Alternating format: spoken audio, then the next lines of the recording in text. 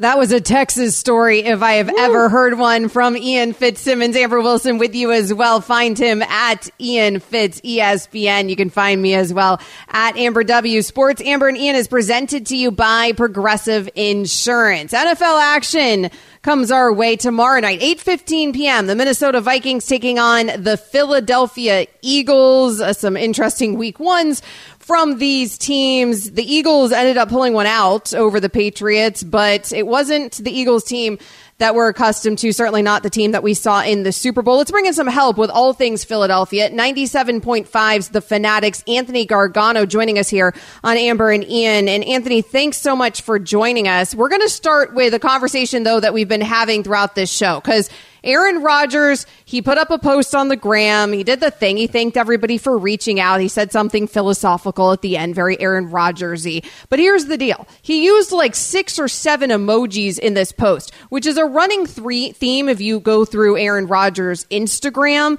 What are your thoughts? How many emojis are the appropriate emoji use on the gram, Anthony Gargano? So I say 2, 3 max.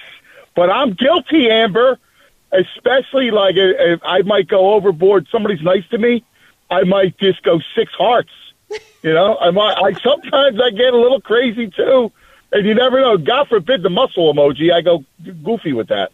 I did pull up your Instagram, Anthony, and I did notice you tend to be a bit of an emoji man. Anthony, it's a weakness, especially the heart, man. You know what I'm saying? No, I don't. One, I'm not on. I am on the gram. My daughters put me out there. They run. So I didn't even know I had an account. First of all, second, I mean, dude, give me your wallet. Man card revoked. I mean, if you're going like 7 hearts, I mean, what's wrong with you?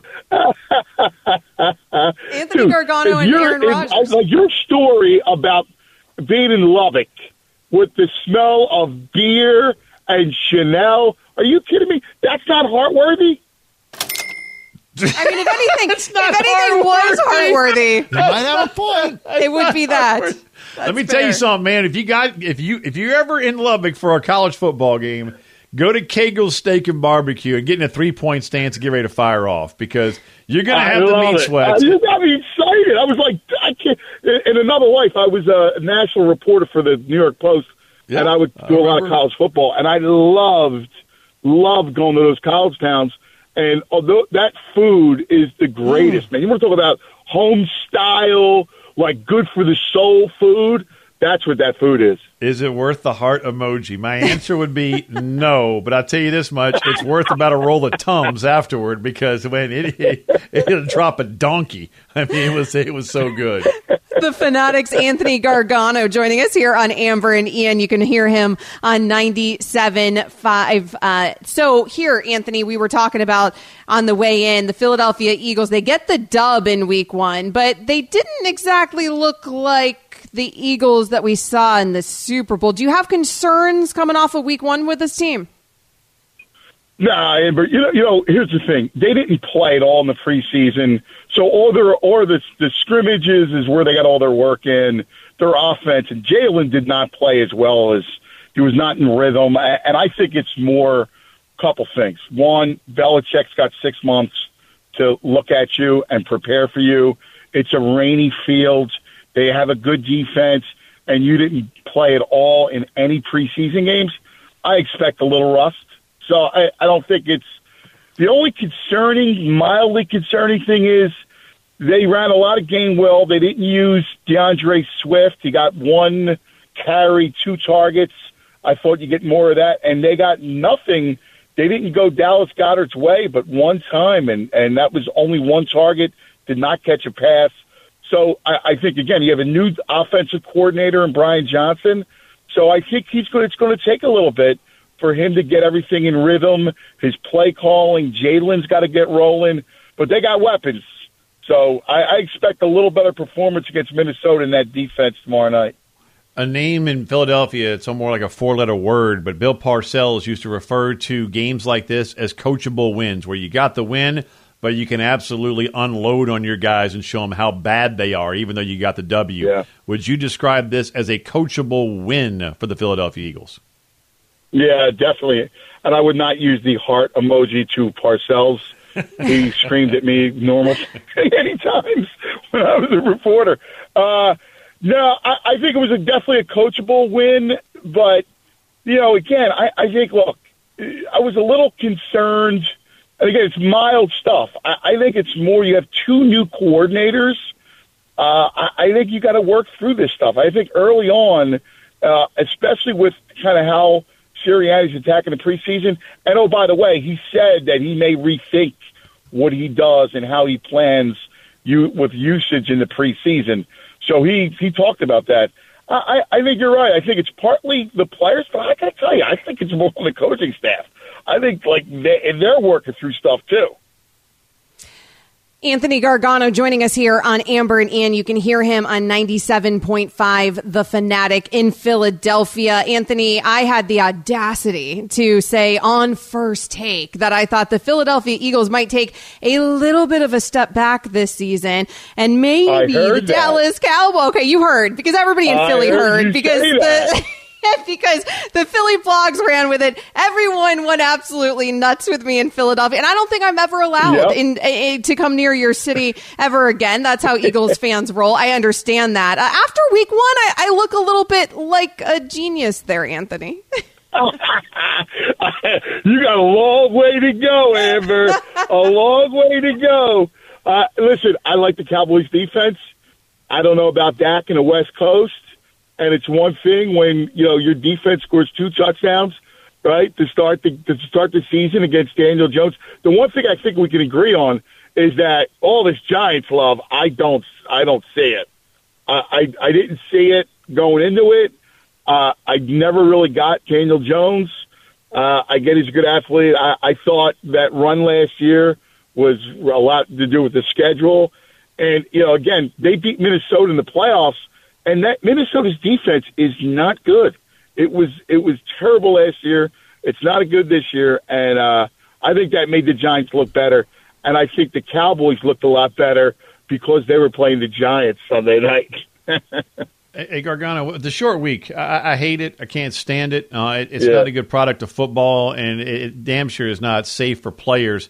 So, and I think the one of the worst spots is week one on a short week. So what are the coaches that you've talked to, what have they said about, Minnesota traveling, but you guys were on the road last week, right? So you had to travel back also. Yeah. Describe the short week and what coaches have told you about this Thursday night matchup tomorrow night. No, you're right. You're spot on, man. They hate it. And I don't blame them. Listen, it throws everything out of rhythm. And you know what it's like because especially week one, you haven't built up enough calluses, right? Yep. So you're spot on, Ian, when you talk about the early Thursday nights are worse because you haven't built up enough calluses, and that's an issue. And now you went up and you played a physical New England team. Remember, that defense is good. So you played a physical New England team. You got to come back, short week. You got to turn everything around. Now, I do know that, when you have a week 2 Thursday night game, your game plan's already in. So you've been working on that stuff going into it. So they did a lot of Minnesota stuff, prior to the season because you got two games in that short period of time. But it wreaks havoc on players, man. And early on, it's going to be sloppy tomorrow night. You could say it. It was sloppy on Sunday, and I think it'll be sloppy again tomorrow night. You can hear Anthony Gargano on 97.5 The Fanatic in Philadelphia. Thanks, Anthony. Thanks, guys. Heart emojis all bound. All right, that's especially for you, Ian. Coming up next here on Amber and Ian. How right was I about the Dallas Cowboys? Well, we're going to discuss that further because there's nothing I like more than being right. Amber and Ian is on ESPN Radio. This podcast is proud to be supported by Jets Pizza, the #1 pick in Detroit-style pizza. Why? It's simple. Jets is better. With the thickest, crispiest, cheesiest Detroit-style pizza in the country, there's no competition. Right now, get $5 off any 8-corner pizza with code 8SAVE. That's the number 8, S-A-V-E. Go to jetspizza.com to learn more and find a location near you. Again, try Jet's signature 8-corner pizza and get $5 off with code 8SAVE. That's the number 8, S-A-V-E. Jet's Pizza. Better because it has to be. We all know breakfast is an important part of your day, but sometimes when you're traveling for business, you end up staying at a hotel that doesn't offer any. You know what happens? You grab a cup of coffee and skip the meal entirely. We've all been there. But if you book a room at La Quinta by Wyndham, you can enjoy their free Bright Side breakfast featuring delicious baked goods, fruit, eggs, yogurt, and waffles. And really, who doesn't want to start their day with a fresh, hot waffle? Tonight, La Quinta, tomorrow you shine. Book direct at lq.com. I know a girl who once said on national television, just a matter of weeks ago, that the Dallas Cowboys are going to be better than the Philadelphia Eagles this season. And it was the craziest take anyone's ever had.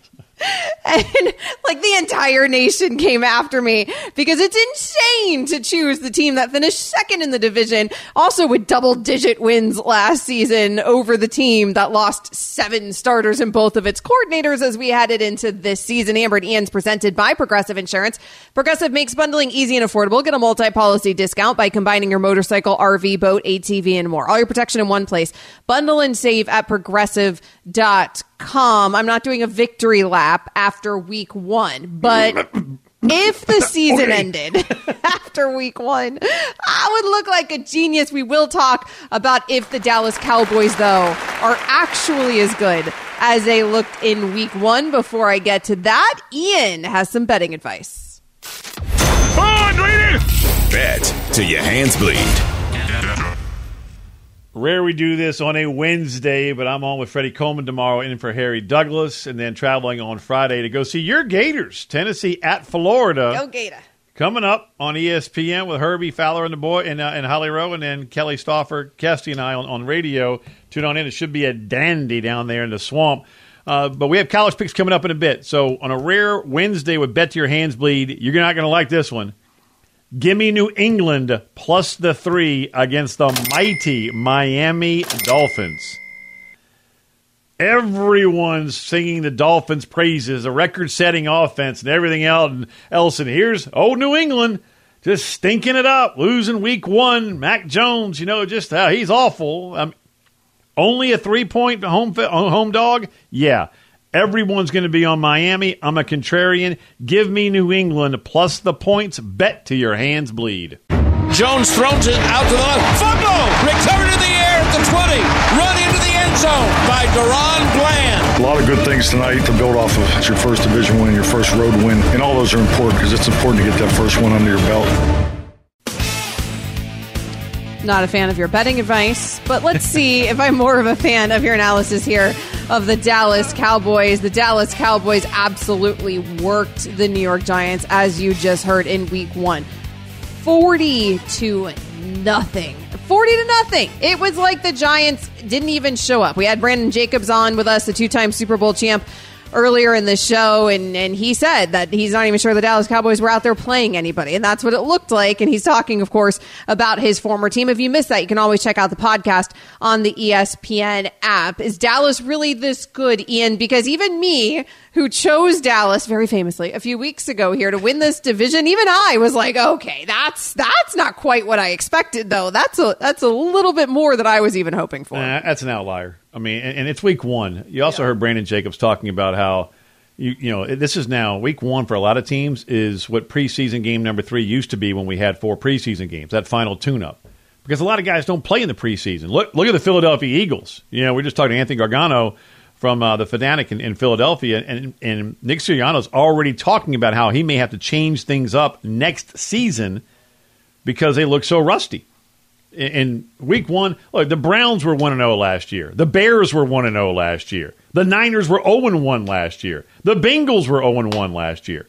We really, I don't. What do we really know after week 1? So I don't think the Cowboys are that good. I don't think the Giants are that bad. I think it's somewhere in the middle. That week 1 to me, I almost throw everything out now, Amber, because of the lack of participation, not just in the preseason, but also in camp.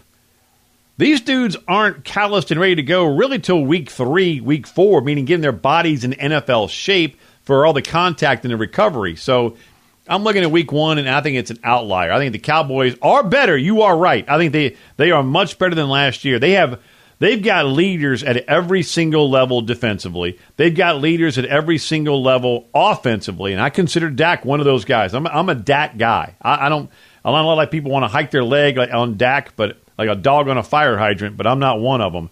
I think the Cowboys are improved, and I like Mike McCarthy saying if I'm going out, I'm going out with my boots on and I'm calling plays, but I don't think they're 40-0 that much better than the Giants, and I don't think the Giants are 40-0 that much far away from the rest of that division and the Cowboys. My analysis wasn't even how improved the Cowboys are going to be this season. Frankly, the Cowboys were already good, obviously, last season. It's the Dallas Cowboys. So we tend to nit and pick and degrade a team with double-digit wins, a team that does finish second in the division. It's what we do when you've got the star on the helmet. And I think we all were forgetting, hey, that is a solid Dallas team. We've been watching a good Dallas team. Yes, they have Super Bowl expectations, and they haven't been able to meet those expectations. And so sometimes we take that gap that between the expectation and the reality of where they finish, and I think we widen it even more than what actually existed there on the field. It was a good team last season in Dallas.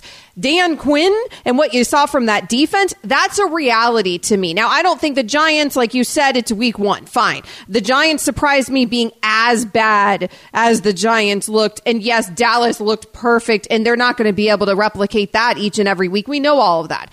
But Dan Quinn and that defense was just licking its chops against that Giants offense. They got the pressure on Daniel Jones consistently. Of course, Daniel Jones can't play the game when he's spending it on his back. And that Dallas defense is every bit as good as they should be, Ian. They looked like the team that they should be when you look at the roster.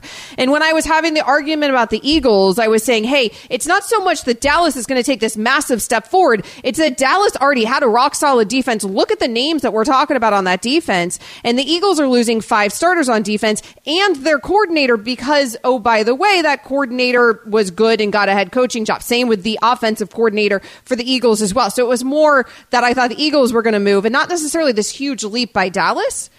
It looked like a huge leap by Dallas in week 1. I'm not willing to go there, but that defense to me, what they did, I mean, the names on it, the pieces, they played like they should play. That Dallas defense should be great. And boy, did, Zach Wilson this week. 7 sacks. Might look great. 7. Hey, that number, Jets coming to Dallas. Yeah. Went from Dallas in the preseason in a future wager. I just went and looked it up, Amber. Dallas was a 3-point favorite. Mm-hmm. Basically given home field, right? Right. Worth 2.5 to 3 points depending on the venue. They are now a 9 to 9.5 point favorite depending on which shop you're looking at. A touchdown difference. That is about as big of a jump as you'll see early in an NFL season, week 1, week 2, week 3. And it's obviously because of Aaron Rodgers.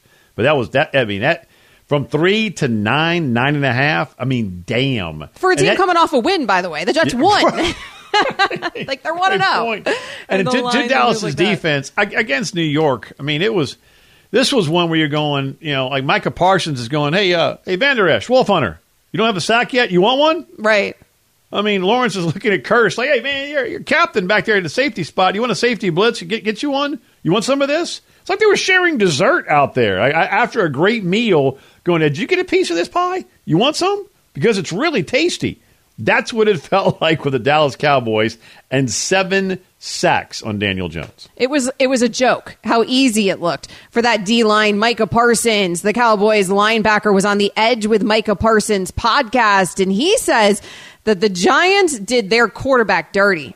I do not agree with Daniel Jones staying out there into that last drive. That was wrong, deceiving.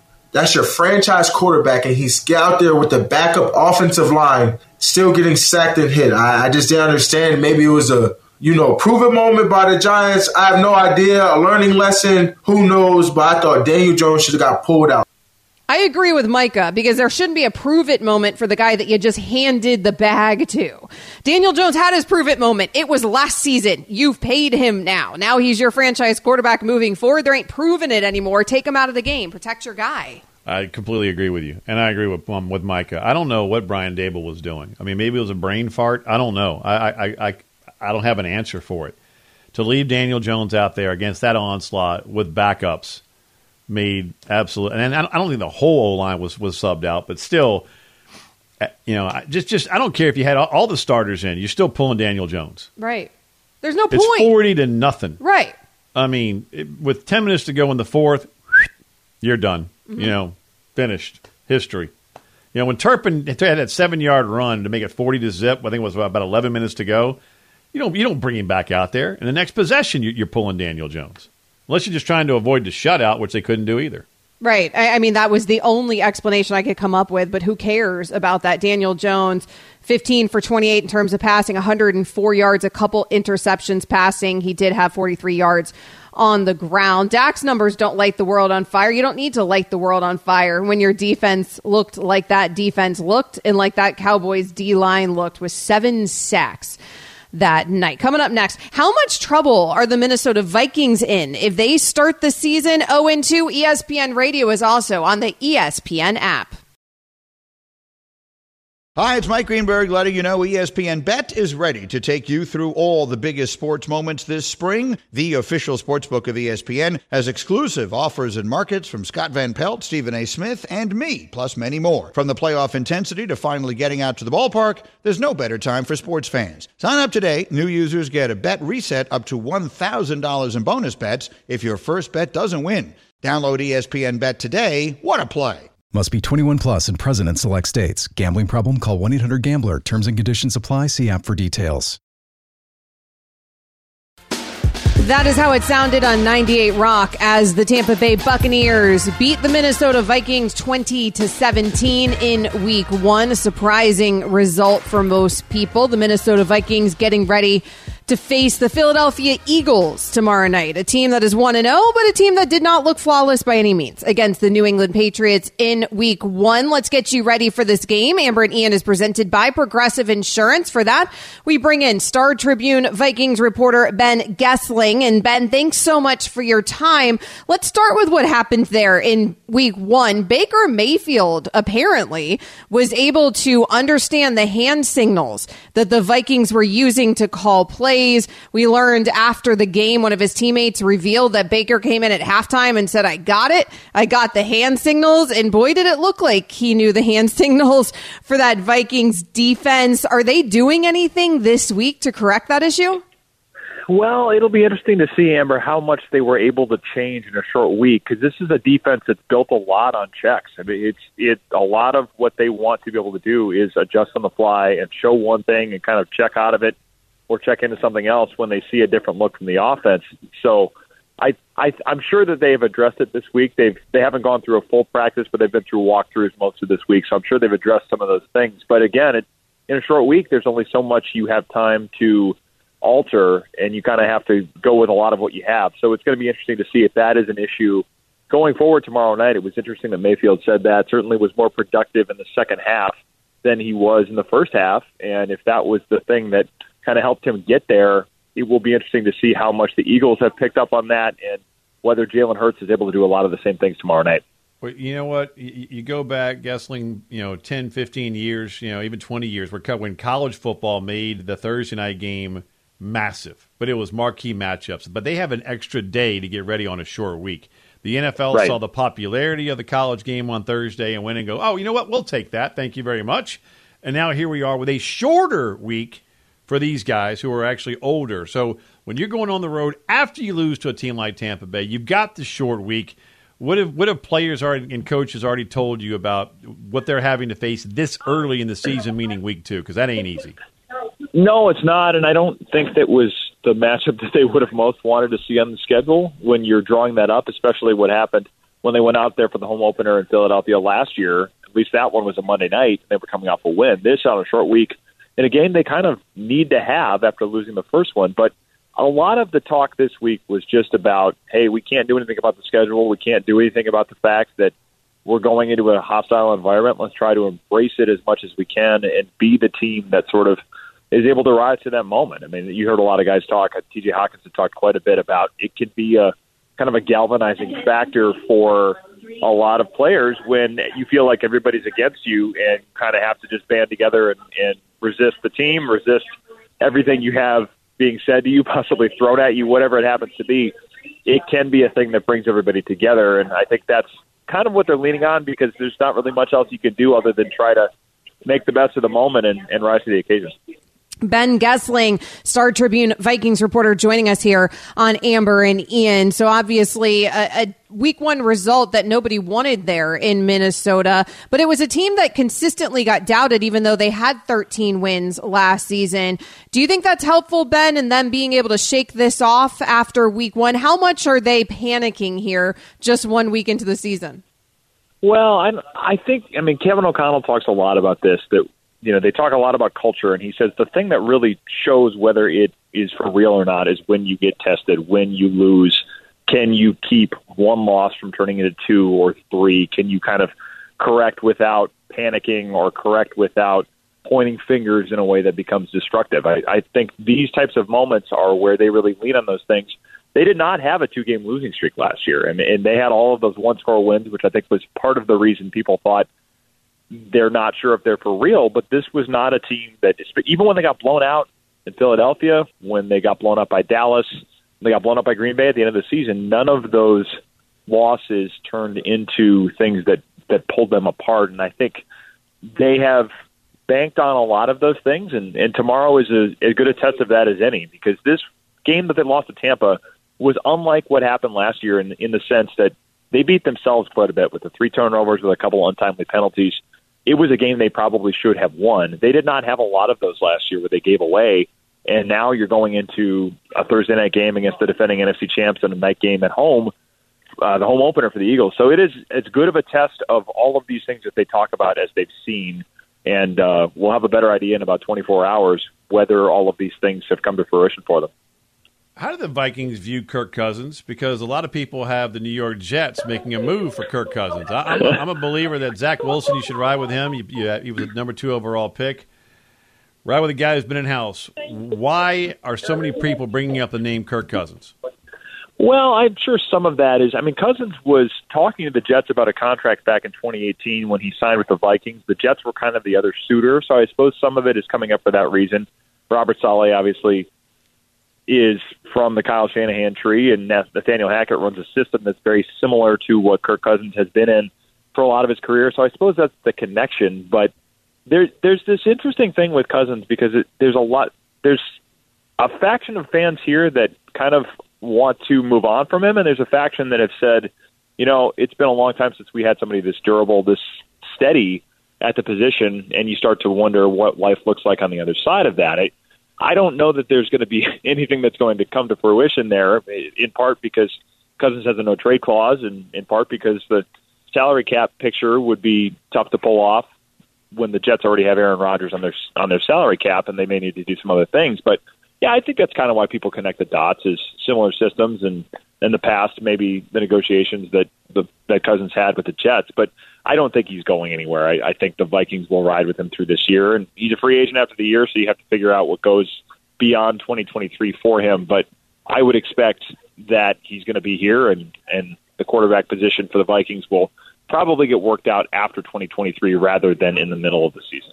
Ben Goessling joining us here on Amber and Ian. And Ben, that's why I had actually thrown out myself the name Kirk Cousins yesterday, because he's on an expiring deal. And I thought if you're the Vikings, maybe you'd rather get something back in return for him than letting him walk after the season. It feels like the Vikings are, in fact, going to look maybe to a different Cousins-less era as they move forward here after this season. What do you make just generally of the state of the Vikings? Because I think it's such an interesting team, even beyond Kirk Cousins. It's a 13-win team from last season, and I hear people say that the Minnesota Vikings are going into a quiet rebuild here.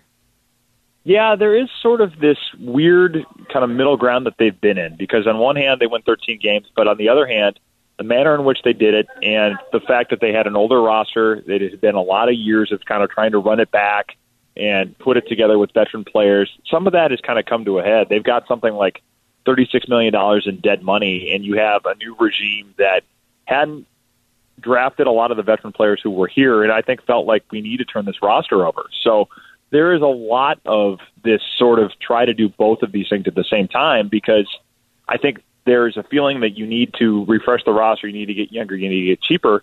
But it's also a team that has Justin Jefferson and has veteran players in a number of spots. And it's an ownership group that tends to like to be competitive. They have not been a team that likes to rebuild. They talk every year about how we expect to be super competitive in the division. We expect to be in the playoffs.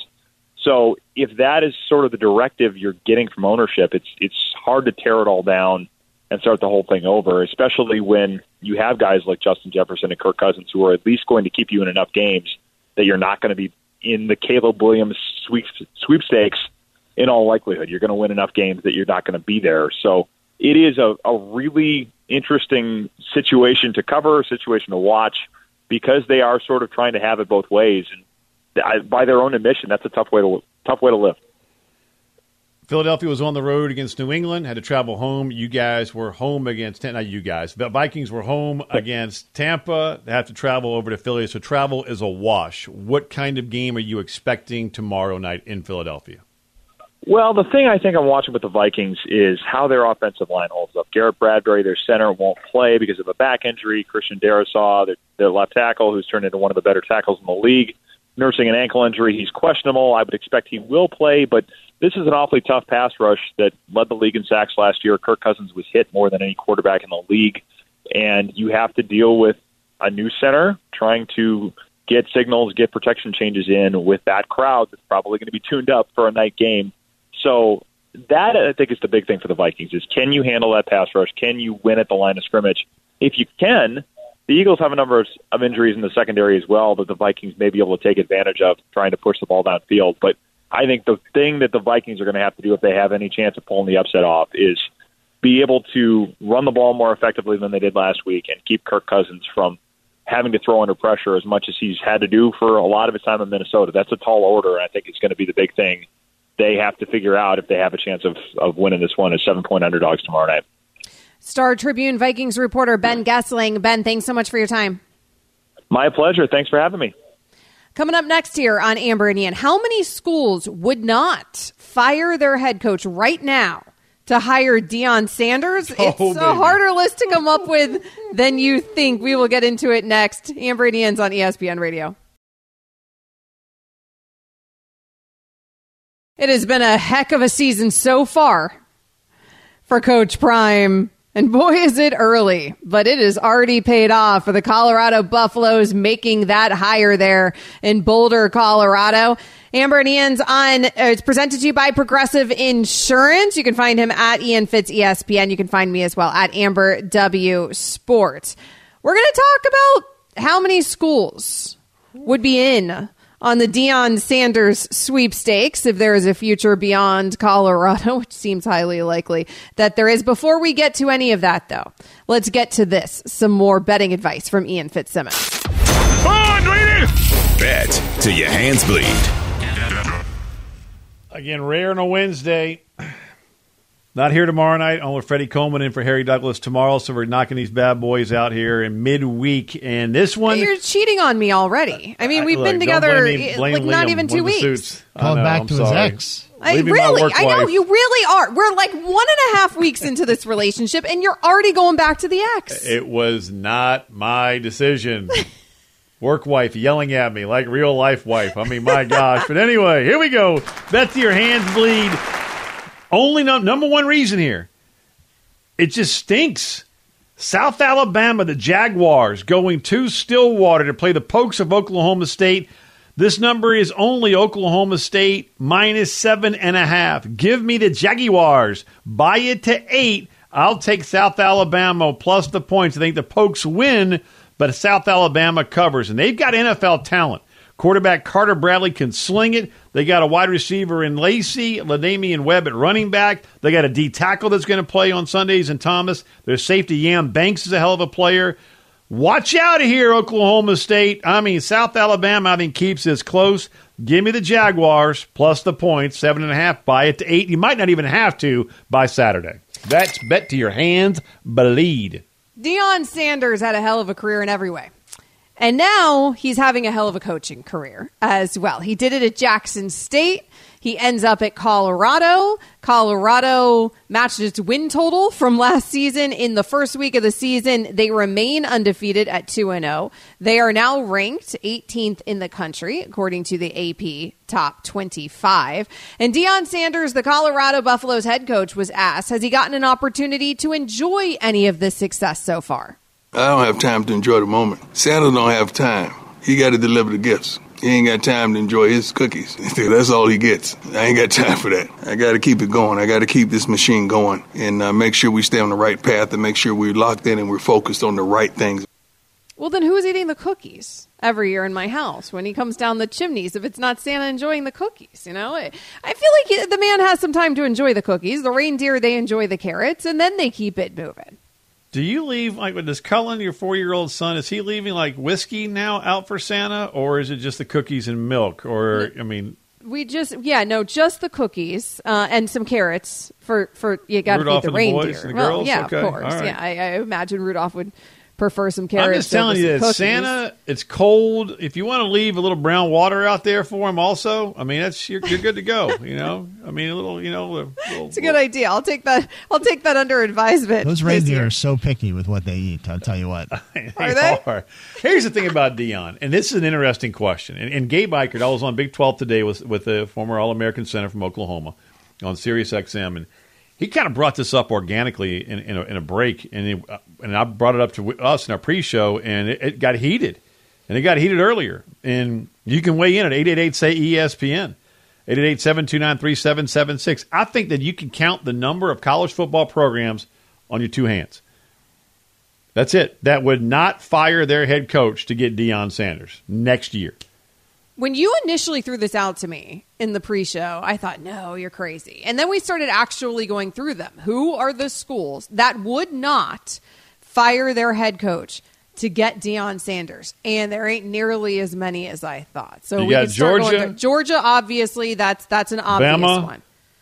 Bama, although what's funny is a lot of people throw Bama on that list as potential landing spots for Deion Sanders. That's by virtue of Nick Saban's age and because it appears the dynasty's over. So I think okay, be careful on that one. Yeah, I know. Go walking back. Be careful. Be careful. I care about you. I know. But it's the factor of Nick Saban wanting to walk away in that discussion, not Bama. Yes, Bama's clearly never firing Saban to move on to Deion Sanders. So sure, we'll put him on that list. Texas is very happy with Steve Sarkisian. They won't. As Mike they Norvell, should be. Florida State, they're very happy. What a difference a year and a half makes. My goodness. Right? Because that would be the obviously with Deion. Apparently Deion, though, just said that he's not a Seminole. He said because he actually graduated from an HBCU. He was very clear that didn't sit well with the Noles. I had them week 1 against LSU, and that was still being talked about at a neutral site game in Orlando. So yeah, I mean, I don't even know what to compare that. Like if Emmitt Smith or Tim Tebow or any of the Gator greats, they come out and they say I'm not a Gator. What are we doing? That tastes like vinegar on your palate. But you think about it, it's not many teams. I mean, there's not many institutes. Utah wouldn't because Kyle Whittingham is a legend there. He's been there 19 years. One of the longest tenured head coaches in college football. Michigan and he's won wouldn't. back-to-back Pac-12 titles. I know you scoffed at me when I brought it up in our pre-show. Michigan would not. They're not going to fire Harbaugh. I mean, you could choose to go back to with the the league. NFL back-to-back years. It's fine, but they're not going to fight. He might leave, but they're not going to fire him to do it. So what are we at, like 5 or 6? USC? No, they're not firing Lincoln. Now you're starting to really have to think. Like, all right, now who we else start is struggling. there? I mean, is Ohio State, Ole Miss Ryan firing Day? Lane for Deion? I'm not so sure about that one. But point is, of 130 plus schools, right? You count on your hands, 2 hands. Yeah. The number of schools that would not fire their head coach to bring in Deion Sanders. And I don't think he's leaving Colorado next year. I think he stays there a minimum of 2. Shedeur Sanders, Travis Hunter's going to be gone after this year. And he's my leading Heisman candidate right now. What year is his kid? He is going to be a junior. I got to look that up. So he's still got but eligibility-wise, I mean, he started both years at Jack State. But I think he'll have one more if he wants. I mean, to go with Dad. But that's where it gets interesting. When the moment they hired Deion Sanders, a lot of people, including myself, were saying, phenomenal hire. enjoy the moment while you have him, because after 3 years, he's going to be going on to a grander stage. I covered Deion when he was with the Dallas Cowboys, and let me tell you right now, this guy loves the grand stage and the bright lights, and he will be moving on at some point from Colorado, whether it's to the National Football League or to a, quote, bigger college football program. But in the moment, everyone looks at all the Santa sayings and do you believe, and the hype machine that he is. Behind the scenes, he's coaching these guys hard. I mean, this is like an 80s and 90s run type football program where the attention to detail is more remarkable. These guys, they don't commit penalties, Amber. Right. It's very rare. They are a very well-coached football team, and Sean Lewis was a great hire at offensive coordinator. I'm telling you, it's remarkable to think about, but there aren't many college teams that wouldn't punt their head coach to go get prime time tomorrow. That's without taking the money into consideration, because obviously there's a lot of college teams that aren't going to be able to afford Deion Sanders, and it wouldn't make sense. But just from a desirability perspective, you're absolutely right. He is going to be incredibly coveted whenever he leaves Colorado. And frankly, Colorado knew what they were signing up for. I mean, that's the plan, even for them, right? You have him there for a few years. You don't care. He's supposed to be there to turn the program around. We are 2 weeks. We are week 0, week 1, and week 2. So I guess technically 3 with the way college does things. Right? So we're 2 or 3 weeks, depending how you look at it, into the college football season, and he has already turned that program around. Like, that's already a slam dunk hire by that AD. They already got their money's worth. The boosters had donated their money. It all ends up working out for Colorado. Deion Sanders is certainly well on his way to turning around Colorado and being a very coveted piece that we are going to be talking about until the day that he actually commits to going somewhere else.